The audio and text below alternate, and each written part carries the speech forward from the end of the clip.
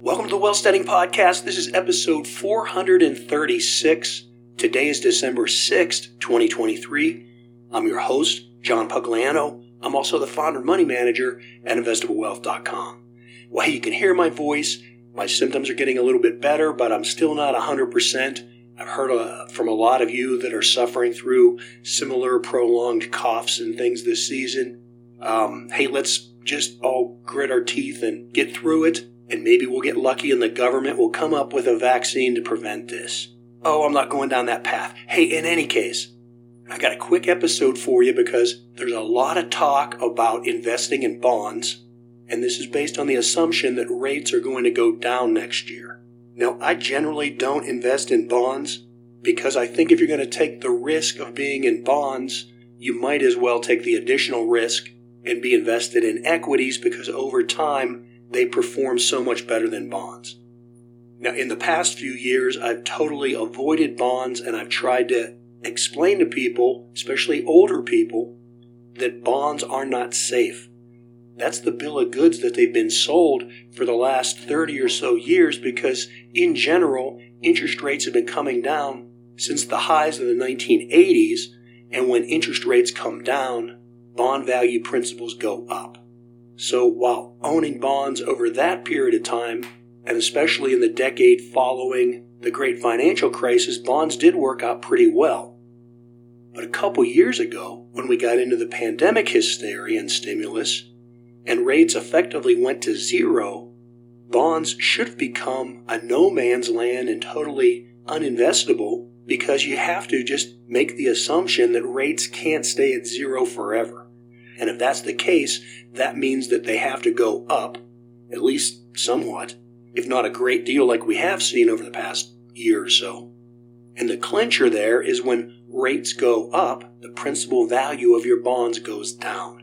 And so over the last 3 years, bonds and pretty much all categories of bonds, short-term, long-term, they've all lost money for the past 3 years.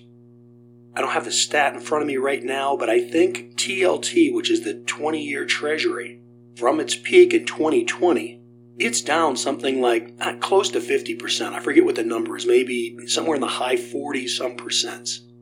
And again, this is a category that's sold to people as being, quote, safe. No investment is safe.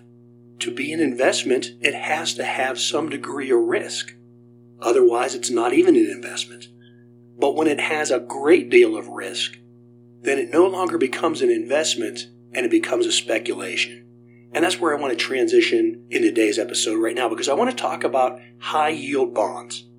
Again, a lot of people are talking about moving into bonds because they think rates are going to go down next year. That very well could be the case. One thing to consider, though, is that the Federal Reserve hasn't raised rates since this summer. I think July was the last rate increase that they did. Currently, the Fed funds rate is sitting at around 5.5%.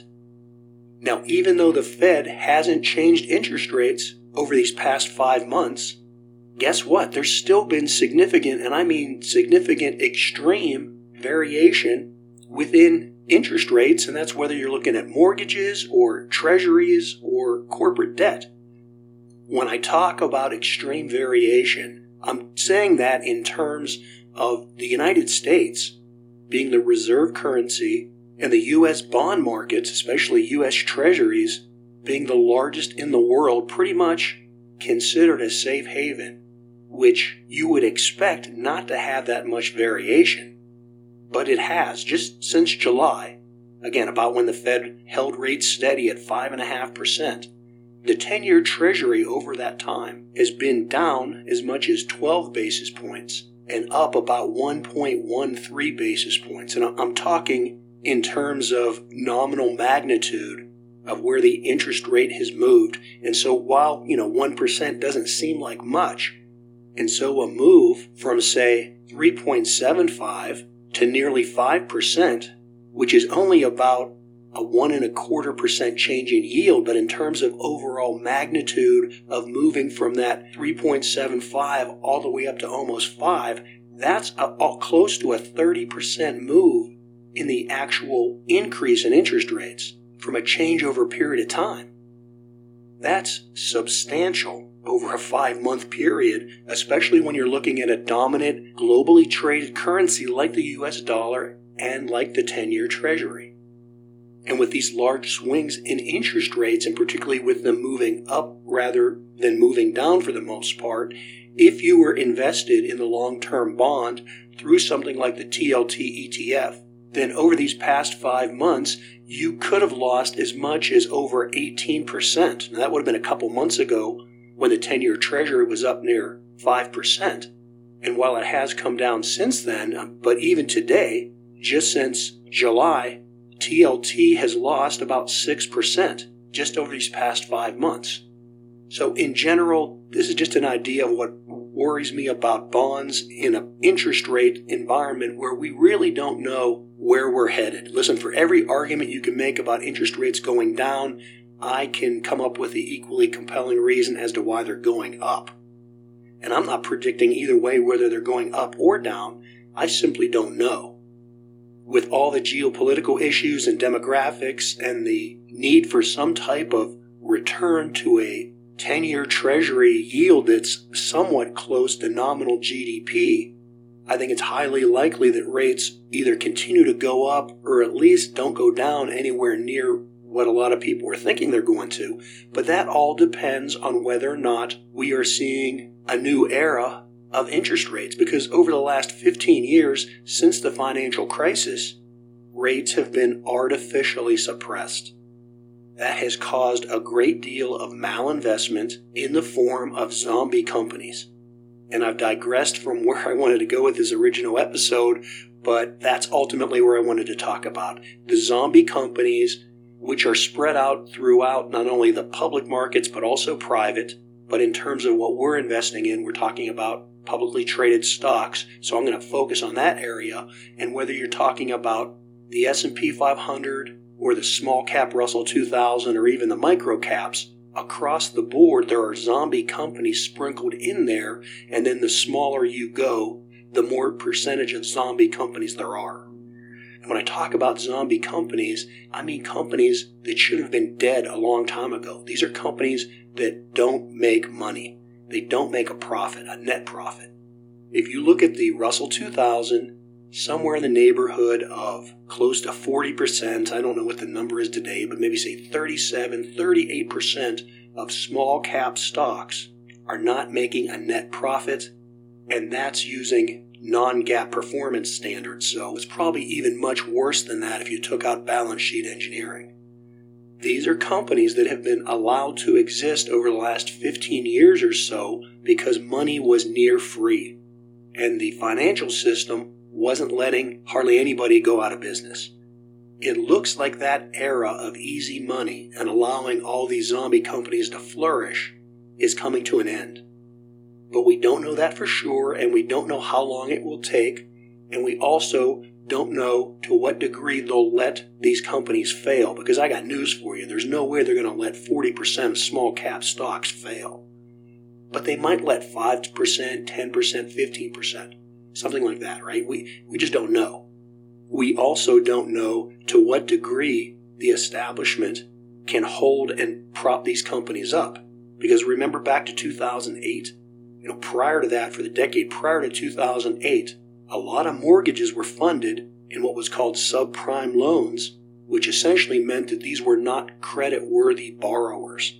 Again, these were zombie consumers that were buying houses because the emphasis was on housing affordability and getting as many Americans to, quote, experience the American dream and own a house as possible.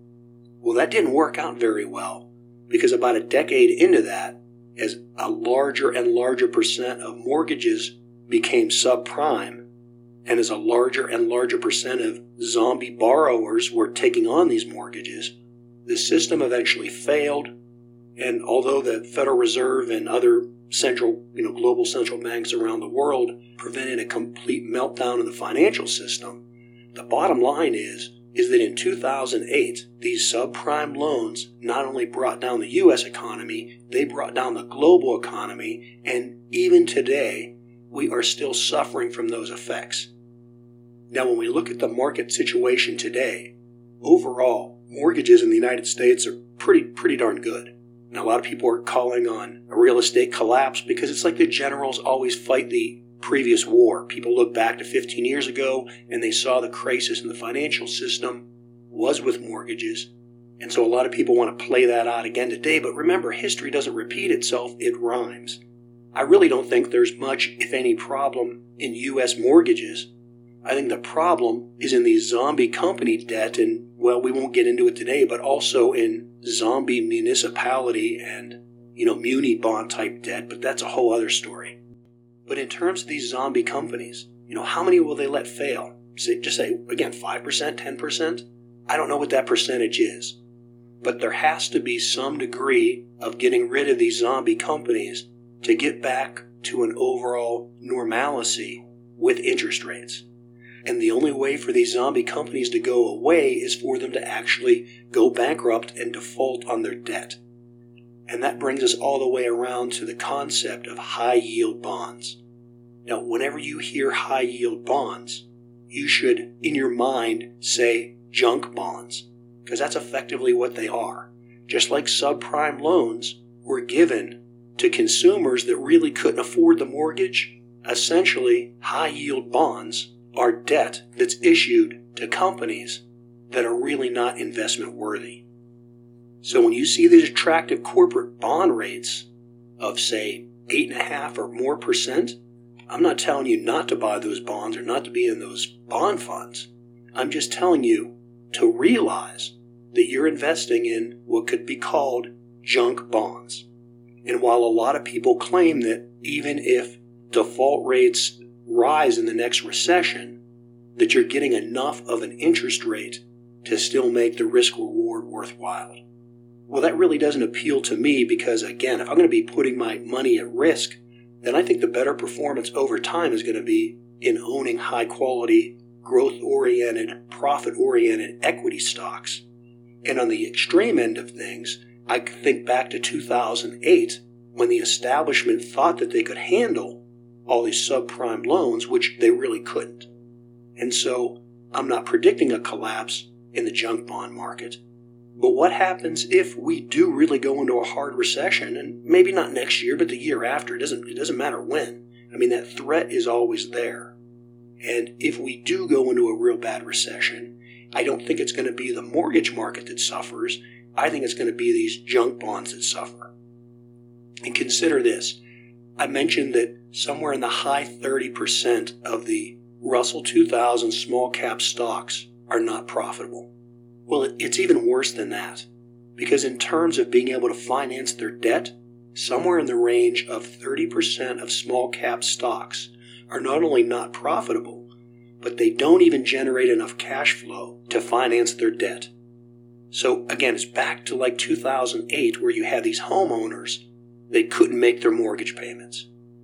That's where about 30% of these small cap companies are. And this is without the full impact of these higher interest rates affecting most of these companies.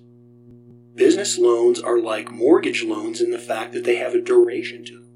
Now, in many cases, mortgages are out for 30 years, but these small business loans, they don't go out that long in duration. They're only maybe on a 5-year lending cycle. And so as we go into 2024, companies that have last refinanced their debt back in, say, 2020, they're going to have to get new loans to cover their debt. And back in 2020, these junk bond companies were able to borrow money. It's somewhere in the 5% range, maybe 5.25%, 5.3%. Today, with higher rates, that's up more like 8.5%. So again, if you have nearly 40% of companies that are not profitable and around 30% of these small cap companies that can't even finance their existing debt, how are they ever going to finance their debt or make a profit when the cost of borrowing their capital has gone from 5% to over 8.5%? That's over a 60% increase in their cost of capital.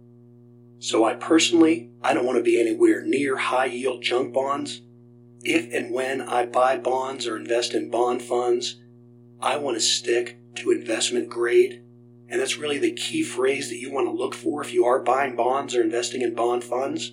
I'd encourage you to only invest in those that are investment grade. So look for that terminology and know even with that, there's still a percentage of risk associated with it, not so much from the companies going bankrupt, but from the fact that interest rates can still vary and possibly can still go higher.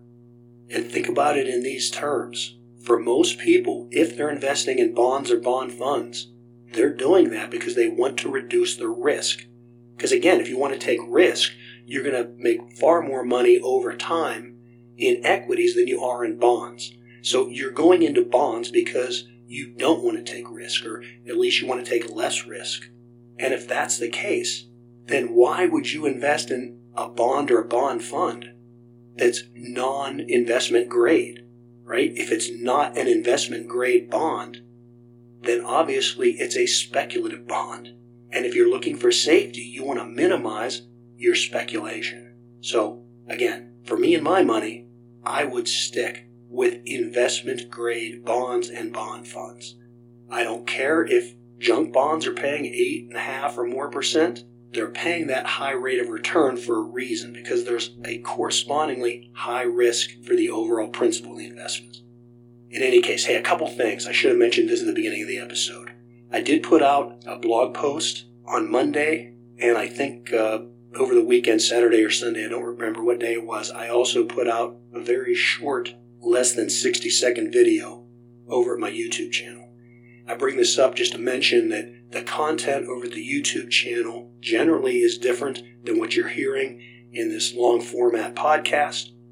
And likewise, what I'm putting in the blog post is something that's, visual in nature, where I want to show a chart, or I want to put out a specific message about stocks that I'm buying or selling. So if that's of interest to you, you should consider subscribing to the YouTube channel and or subscribing to the blog post notifications. And by the way, if you are subscribed to the blog post notifications, you are subscribed. So if you're not receiving them, likely they're going into your spam folder. I fight this on a daily basis, even with my client base. Depending upon what server I'm sending emails from, they can get stuck in the spam folder. So the best I can say is whitelist anything that's coming from investablewealth.com or wealthsteading.com, and you'll greatly increase your chances of receiving my emails.